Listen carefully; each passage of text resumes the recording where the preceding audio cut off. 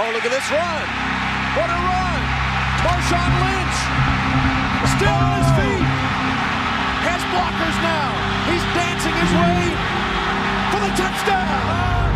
Welcome into the first ever In the Trenches podcast with your host, Will Ortner. Today on the show, I had Tim Booth, Seattle's AP sports writer and a Central Washington legend. We talked all things Seattle Seahawks coaching search, from the very last days of Pete Carroll to why is the search going on as long as it has? How much of a say does the ownership group have? Or is this all just John Schneider? Why is he taking so long? Is it because he wants one of the coordinators who are still coaching right now in the NFC and AFC playoffs?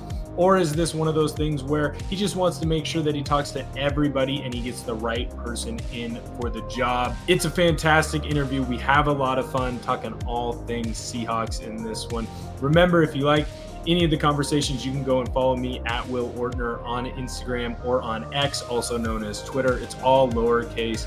And remember, whenever you listen to any of these shows, just have fun, sit back, relax, get some food, get something to drink, and have fun, because we're going to try and break down who we think might be the Seahawks' next head coach, or some of the good reasons why each candidate could be that head coach.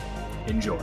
All right, I'm here in the inaugural Into the Trenches podcast with Will Ortner. I've got Tim Booth, Seattle's AP sports writer and Central Washington University legend, joining me. We're going to be talking all about the Seahawks and their head coaching search. So, Tim, can you kind of clue some of us in on the early stages of Seattle and the front office making the decision to move on from Pete Carroll? Were there, some talk, hey, this move is going to happen during the season? Or was it one of those things where they have their end of season meetings, and in those meetings, they didn't like some of the answers that Pete Carroll gave to the team, and that's why they made the decision to move on from Pete? Yeah, it was an after the season decision. I never got an indication that this was something that anyone was considering during the year. But it was clear that Jody Allen and Bert Kolde they were kind of reading the room a little bit and maybe taking the temperature of what fans and sort of the perception outside of the Virginia Mason Athletic Center was about where the franchise was at, where Pete Carroll was at, and whether, a change was needed. I thought it was, the day of the press conference where Pete stepped away, he was very respectful. He was not interested in getting into who decided what, who caused what for this to happen. But in the day and after that, he kind of did. He made a very clear comment on the radio up here in Seattle that this was a decision that was not made by football people, which was a pretty clear indication that this was Bert and Jody's call to move on after 14 seasons. So, there'd been rumblings out there that Pete himself might choose to walk away after this season, depending on how it went. He was kind of at that point where, he's 72. The contract had a couple more years on it if he wanted it to. I think he wanted one more chance to build to have a team that could make a playoff run.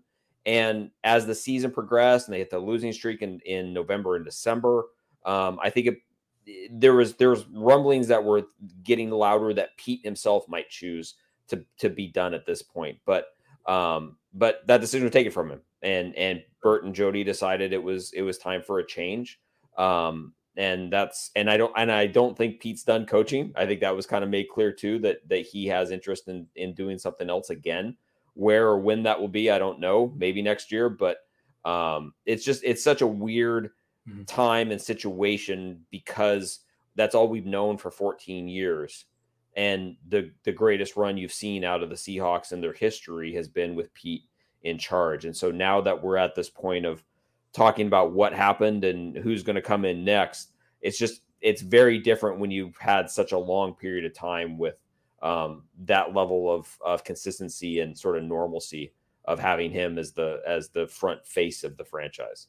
Right. You mentioned Jody Allen and Bert Kolde. I'm down here in Portland. Those are two names that Trailblazer fans know well and despise well, right? There's not a whole lot of trust with Jody and not a whole lot of trust with Burt. How involved in this coaching search are they? Is it one of those decisions where they just wanted to get rid of Pete? They felt like he didn't vibe. Fans were getting upset. His deal was kind of getting stale.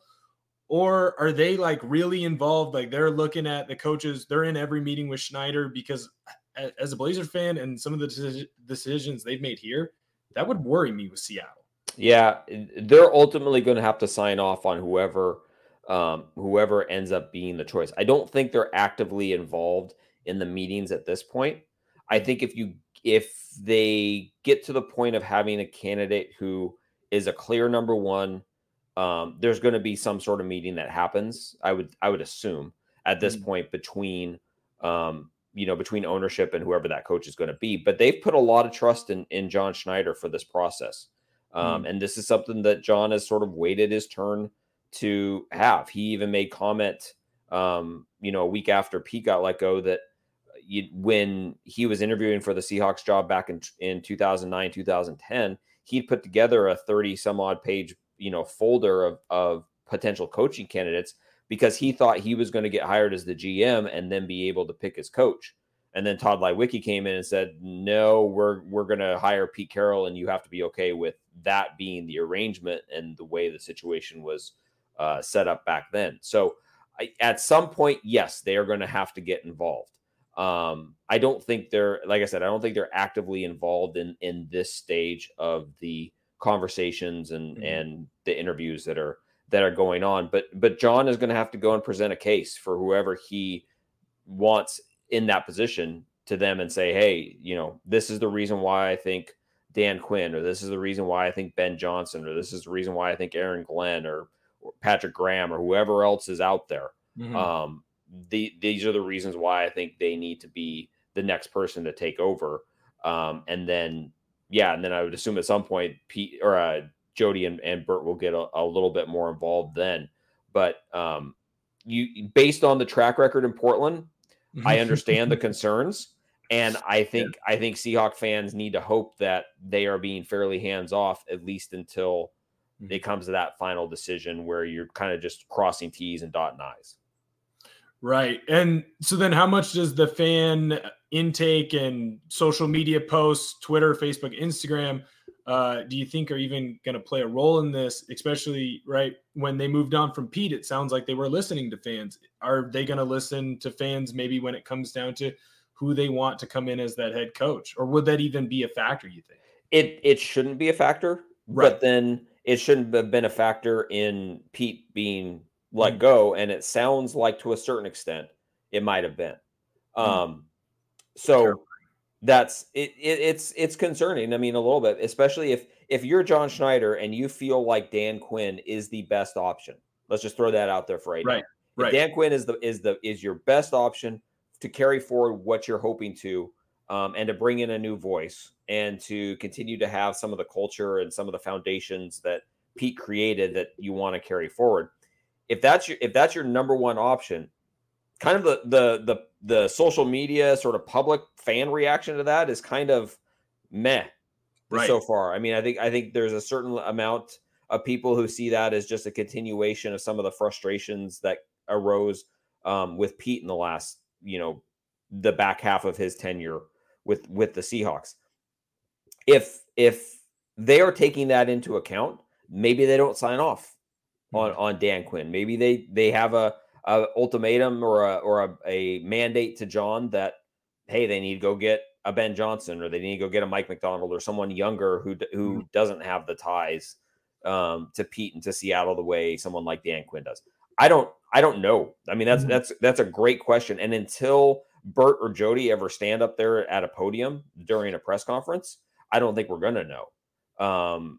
Because they've never kind of had that level of accountability, because they've never needed to, because Pete and John to a certain extent have always been the face of the franchise for the last 14 years, and certainly ever since Paul Allen passed and Jody and Burt sort of took over running the organization from the ownership level. So it's a great question, and I think if depending on how things play out, I think we'll be able to kind of gauge a little bit how what kind of influence maybe that did have, because there's a lot of things that tell me Dan Quinn makes so much sense for this position, but the public reaction so far is kind of like, oh, okay, that doesn't really move the needle, and maybe that's what they're wanting right now, is someone who's gonna move the needle. So it's hard. It's really hard to judge, and it's kind of fascinating to sort of wonder and kind of speculate about too. Right. Well, and with 8 coaching vacancies at the start, now you're down to 2. Obviously, Atlanta hiring Raheem Morris, and the Buccaneers going out and getting Canales yesterday. It feels like, aside from the Morris hiring, Schneider kind of has his pick, and he mentioned it early in his press conference. He's going to do his due diligence, and he's going to take his time and make sure that he brings the right person into that job in Seattle. Were you expecting it to take this long, or is this even getting a bit not egregious, but does it feel like he's getting a little long in the tooth in his coaching search? No, and I think once you had the timing of when Pete was let go, once you had the timing of when they put in the requests for the initial round of interviews, that happened, I think you kind of knew then that it was not going to be a quick process. Right. The structure of how the NFL does interviews now is so much different than what it was the last time Seattle was in this position. So my thought all along was that it was going to be the end of this week at the very earliest before we heard anything, or before there was any true movement. And when we got through yesterday and Dan Quinn wasn't the Seahawks coach by the end of the day, I think that was a sign that, not as a knock to Dan, but as a sign that this is going to go into next week, that there's going to be some more conversations that happen. If you're Mike McDonald or Ben Johnson, who has not been requested yet, excuse me, Ben Johnson has, but if you're Mike McDonald or Aaron Glenn, let's say, and you have not had your first interview with Seattle virtually, you can't have that until next week. So then there's another situation of, maybe Monday or Tuesday, they're finally having their first conversation with them, if they are to be candidates here. And then you're having to have a second conversation with them and hopefully get that done if one of them is playing in the Super Bowl, you have to have that done before the end of next week. And then Super Bowl week, they typically don't like to have coaching hires announced during Super Bowl week. So there's another dark period. I was talking with someone the other day and we were joking that, like, I go on vacation, I think February 17th. And I'm like, maybe they have a coach by then. I would hope so, but there's actually a chance that that's not the case. Might be writing on vacation, huh? I will not be writing on vacation. That'll be someone else's job. So I think there's a good in that, in the sense that they're not feeling rushed. They are going through the process the way they want to go through the process. To your point earlier, I think Raheem Morris was a viable candidate. I really do. I think he would have been. I think they were hoping he was getting on a plane yesterday in Atlanta and flying out here and interviewing here today on Friday. And so the fact that that didn't happen, I think, is a little bit of a hit to their plans potentially. But I'm not, I guess, in the bigger picture, I'm not shocked that it's taken this long. And it honestly would not surprise me if we go into Super Bowl week and we don't have an answer yet. Right. And you mentioned Ben Johnson, McDonald, the DC over in Baltimore, Aaron Glenn, the DC in Detroit. Is this a sign that one of these guys is a finalist or is going to be a finalist? The reason why they're taking so long, just because they haven't had the opportunity to interview some of these guys, like McDonald, they haven't even brought in for a Zoom interview. Shouldn't that have eliminated him by now? Or is this one of those, they want to make sure he can come into the building, so they want to wait until he's done with his season? Yeah, I was surprised they didn't at least make an initial contact with Mike McDonald to get that first interview done during the divisional round week. Like that was the perfect opportunity to knock that out and at least get that first step of the process out of the way. So the fact that they didn't do that was a little surprising to me. I think that just means that it's, and the fact they haven't come to a resolution by now on somebody, I think that just extends the process. It extends the possibility that they, want to revisit that next week, and could go down that road again. I think the The Ben Johnson one is really interesting because everyone across the board seems to think that he's getting a job this offseason. And it's down to Washington and Seattle. And he has great connections in Washington with their new general manager. But Washington's bringing in Dan Quinn next week for an interview. So it's a little fascinating to watch that. I think if depending on what happens with Detroit this weekend, if they move fast with Ben Johnson and they lock him up and that move that everyone's been expecting happens, then it's really kind of Seattle's got its pick of the litter. But is it is it the litter you want to be picking from at that point, or are your best options still out there? So Aaron Glenn's another one that I'm really surprised they didn't try and do an initial round conversation with him during that first period of opportunity when they could have, because now you still have to go through the incremental steps of getting to where you can actually bring them in for an in-person interview. And again, that just if you're doing that next week, that just extends out your timeline to the end of next week before you're having that in-person interview to, who knows when we finally get a resolution on this. Right. It kind of seems like Ben Johnson fits that new school mold of get the new young hotshot OC, bring him in. I know it's a little different. He doesn't quite have as many ties to the McVay, Shanahan coaching tree that a lot of these other young hotshot OCs have. I mean, McDaniels down in Miami had this, right? Taylor has that in Cincinnati. O'Connell has that out in Minnesota. Would Ben Johnson, and he's someone that a lot of fans have been clamoring for, would he fit into the new mold that you could see Seattle moving? Or do you think Seattle is going to try and find more of a culture guy, kind of like what Pete Carroll was, building a culture that can be sustained through coordinators leaving and players leaving? I think that's one of the great questions here. And I think it's really interesting that two things that John said during his press conference were that staff procurement for whoever comes in is going to be incredibly important, and that one of the few mandates from ownership was to find a way to continue the culture moving forward that Pete had created. That points, it screams Dan Quinn. Right. It absolutely screams Dan Quinn. Because how do you go out and quantify whether Ben Johnson can create an atmosphere that has that kind of culture? How can you go out and determine if Mike McDonald can do that, especially when they've only been coordinators at this point? It's really hard to tell what someone's going to be like until they get into that position. Everyone knocked the hell out of Dan Campbell when he first got the Detroit job, because he said a bunch of goofy stuff, but he was a perfect culture builder. And then he's surrounded himself with some really, really smart coordinators who are excellent at their job and who are now getting a lot of attention. I think there's something to be said for that being the pathway to find success.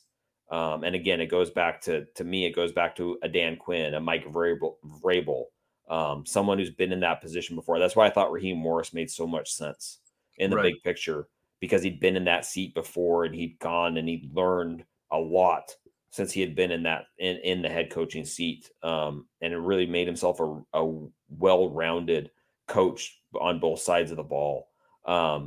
So it's a great debate to have.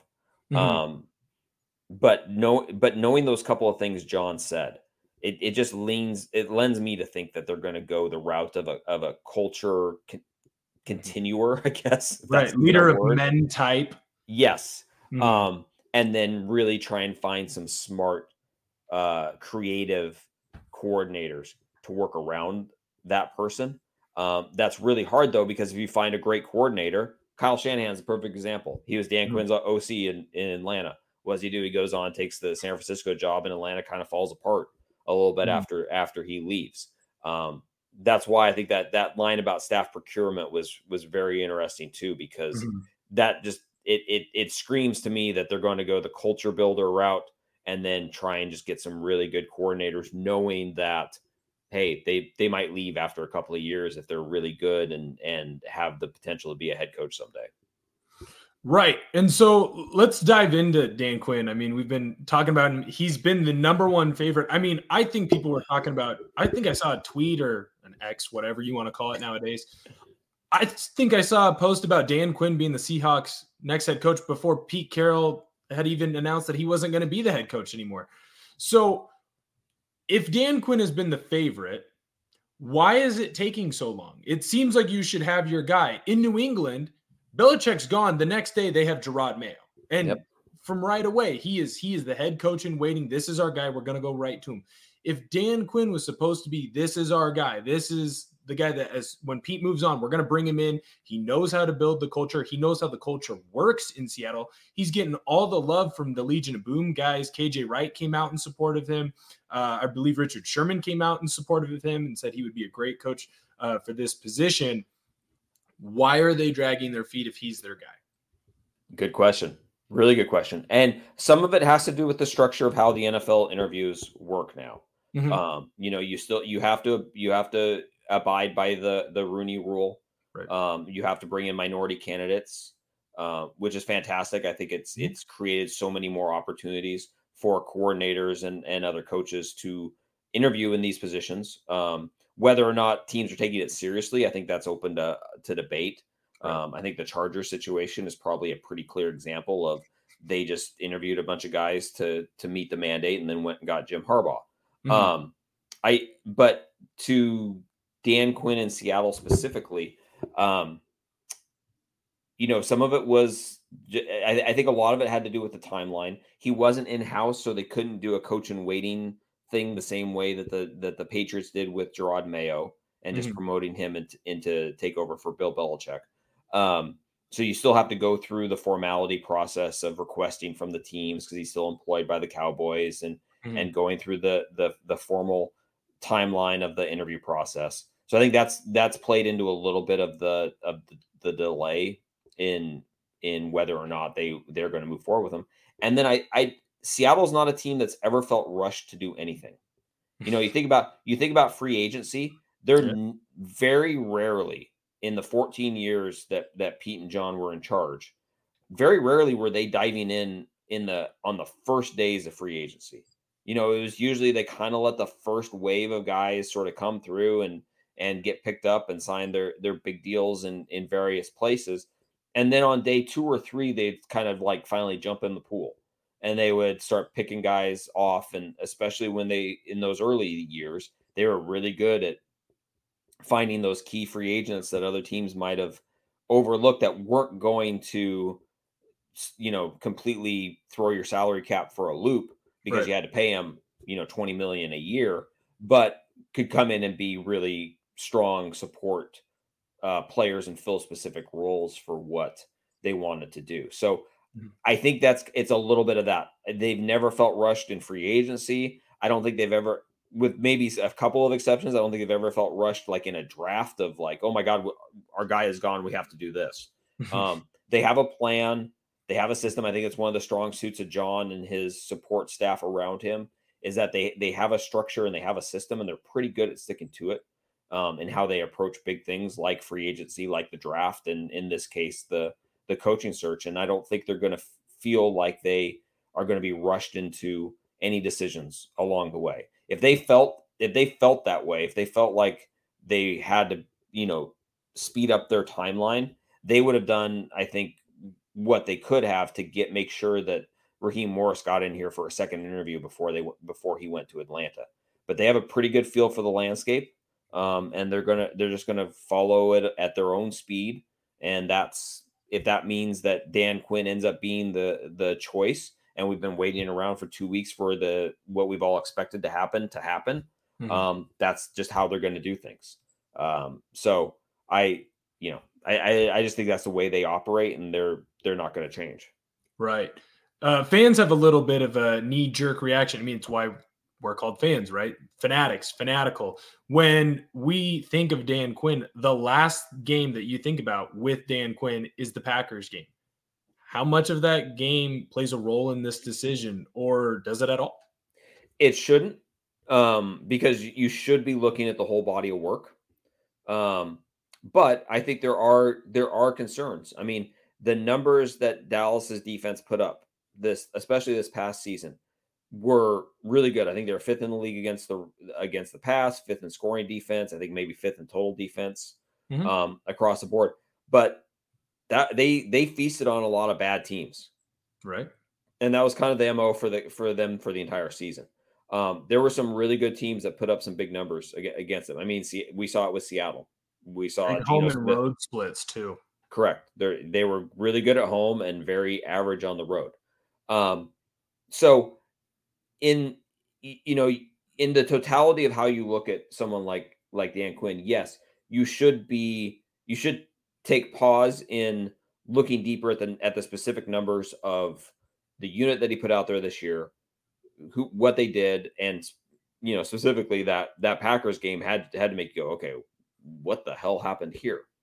But if your ultimate goal is to bring in someone who is a little bit more on the culture building side, and he's just going to surround himself with really good people and maybe not be as in depth on the X's and O's of how everything is structured, then you have to look at, okay, what did he do in Atlanta during his 6 seasons, 5 seasons as the coach there? Right. What did you learn about him when he was as a DC here in Seattle and was working in the building? What did he express as the things he learned when he went and worked for Mike McCarthy that were different than when he worked for Pete Carroll?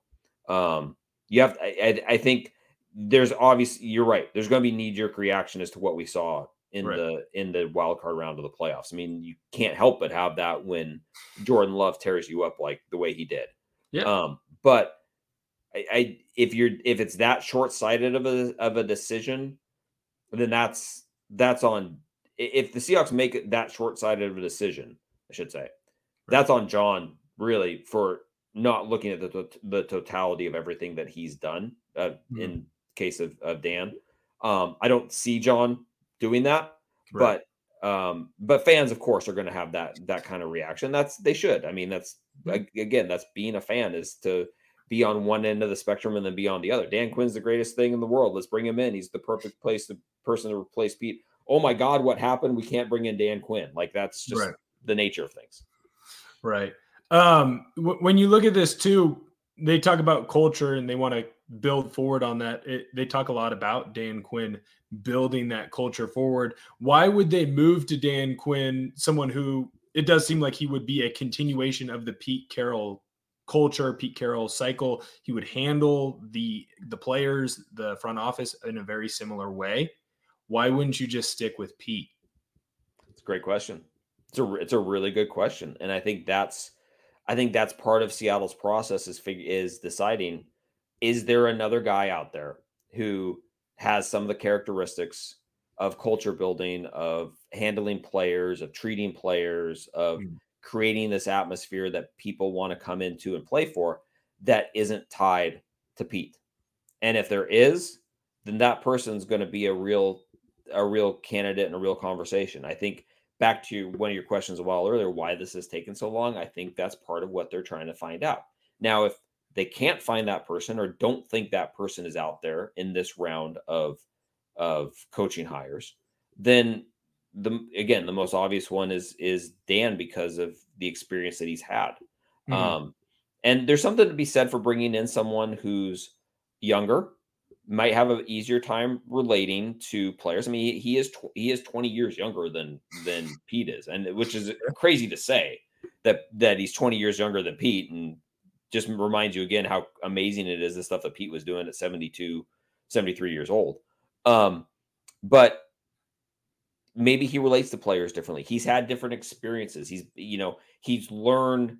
Yes, he worked under Pete and probably has some of his foundations in that, but he also created his own way when he was in Atlanta. He's worked under Mike McCarthy, which is a totally different atmosphere and world than probably what Pete created here in Seattle. So he's going to bring some of that in that's rounded himself into being who he is. And yes, there's a lot of pieces of it that might be similar, if that's the route that they go. But he is his own person. He is his own man. Right. And I think also to that effect, there's something to be said for John having a louder voice now. You know, he's going to oversee the coaching staff, which is something that's never happened before. He's going to have a little bit more input, a little bit more control over how things operate and how things run. And that's never been the case. So I think there's also, to an extent, learning how that partnership is going to work. Can this coach handle a GM who might have a little bit of, is going to have a voice really in a different way for the first time? And can that partnership work together and work as well as Pete and John did for as long as they did? Right. Well, it seems like aside from Ben Johnson, when you look at the coaches that they brought in, I mean, Quinn, they wanted to bring in Morris, obviously. It seems like they're going more for that culture builder, like what Pete Carroll was, right? They want that leader of men type head coach who's going to go out and hire a good DC, a good OC, and build this thing up. And then if, you know, a coordinator leaves because they get another job, they're going to bring in an even better and younger version, whether it's an OC or a DC. So why isn't there more conversation around Mike Vrabel? It seems to me like he would fit this mold perfect. We saw what he did well in Tennessee. Obviously, the last 2 years, it wasn't what he had built it up before, but it also coincides with an aging roster. I mean, he made Ryan Tannehill a serviceable, a better than average quarterback in the NFL. He got to the 1 seed with a team that does not and did not deserve to be a 1 seed with the talent around it. Why isn't there more conversation about Mike Vrabel being a guy that could come in Seattle? It's a really good question. I'm surprised, frankly, that there hasn't been. Now, the fact that he is unemployed right now, it's a much quicker process if they decided to do that. They don't have to go through the formal, you know, we have to have a Zoom interview and then we have to have an in-person. They can just go and be like, "Hey, Mike, we need you to show up tomorrow. Let's talk about this." They can go that quickly with it. So, that's kind of been the lingering one out there of like, why are they not, you know, as much as Mike McDonald has gotten a lot of pub, the fact that Vrabel is still sitting out there and doesn't look like, you know, he doesn't seem like he's a candidate in Washington. Right. It seemed like the places where he was going to be a candidate, Carolina and Atlanta, those both, you know, quickly fell apart and went to other people. You know, it's kind of at that point, if Seattle doesn't come calling, he's not getting a job this cycle. And crazy. I don't have a good answer for why, other than he's from the Belichick mode. And these guys know how things operate in other locker rooms with other franchises around the league. The amount of information gathering that happens is massive. And maybe they just got word of, hey, Mike might be a terrific coach. I mean, he's shown he can be a terrific coach. But the way he operates things and the way we want to run things here in Seattle, it might not mesh. And it could be really as simple as that. But the fact that they haven't gone through a formal interview with him as of yet, just knowing his pedigree, knowing his background, knowing the success that he had in Tennessee is a little surprising. But he's also the one that of all the guys, unless they want to bring in Belichick himself, he's the one of all those guys who's still lingering out there who they could quickly pivot to and bring in very, very rapidly if they wanted to move that process forward. So as we get hopefully near the end of the coaching search, gun to your head, or maybe, you know, just your choice, who you're going to pick, maybe water gun to your head. How about we do that? We'll be a little safer. Water gun to your head. You have to risk the flu, not death. Do you think they're going to go with that leader of men type coach, or do you think they're going to go with the young hotshot OC? It feels like when you look at the NFL nowadays, it's one of those two molds. I mean, shoot, right now you can look in the 4 teams that are left. Dan Campbell, John Harbaugh, leaders of men. That's what those two guys are. Andy Reid and Shanahan built their own offense. They would do their own play calls. And obviously Reid has had some help in that role from the different OCs that he's had, but that's how they've built it. Where do you think they're going to go? Before yesterday, I really thought they were going to go Raheem Morris. And that was just entirely a gut feeling.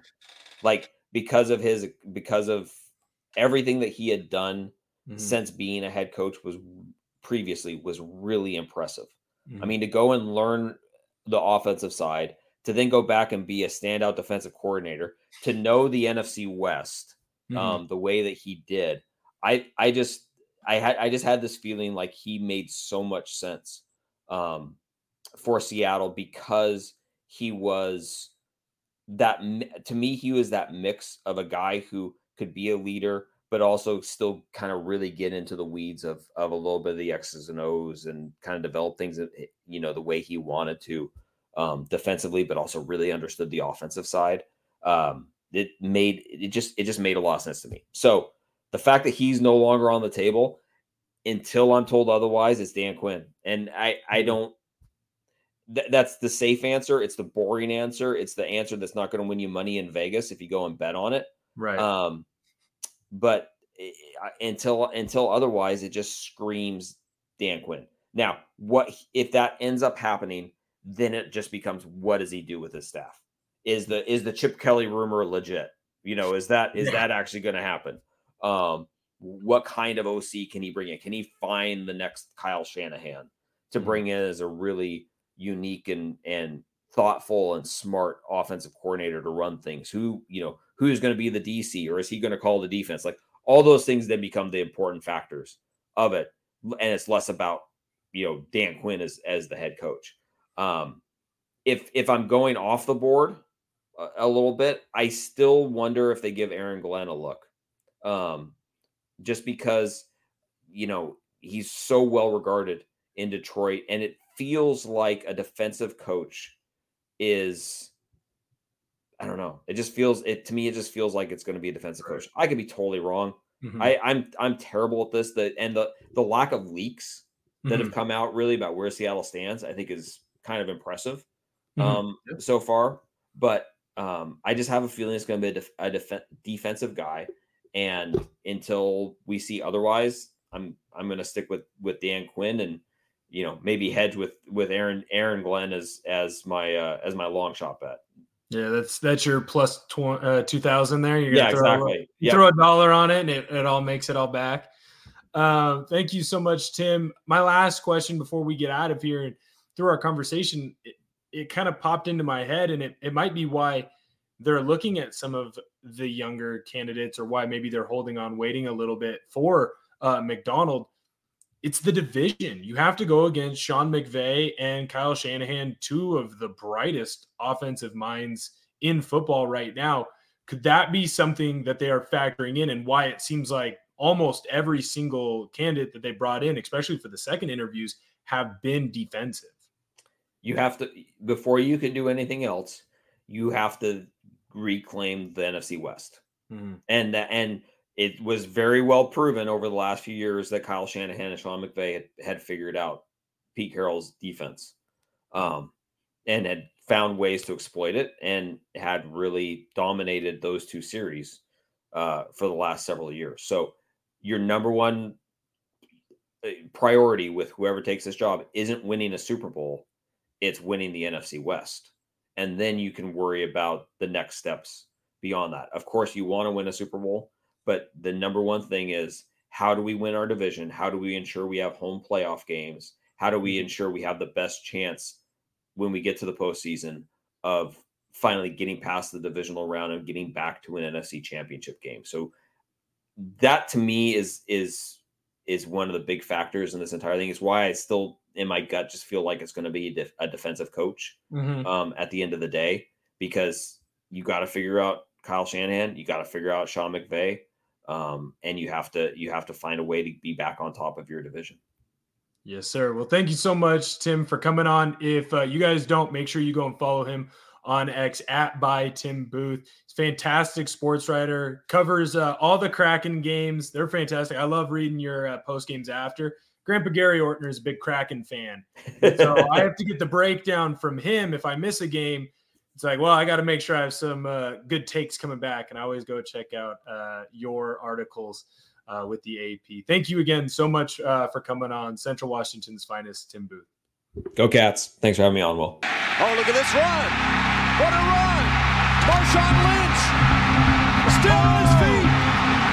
Has blockers now. He's dancing his way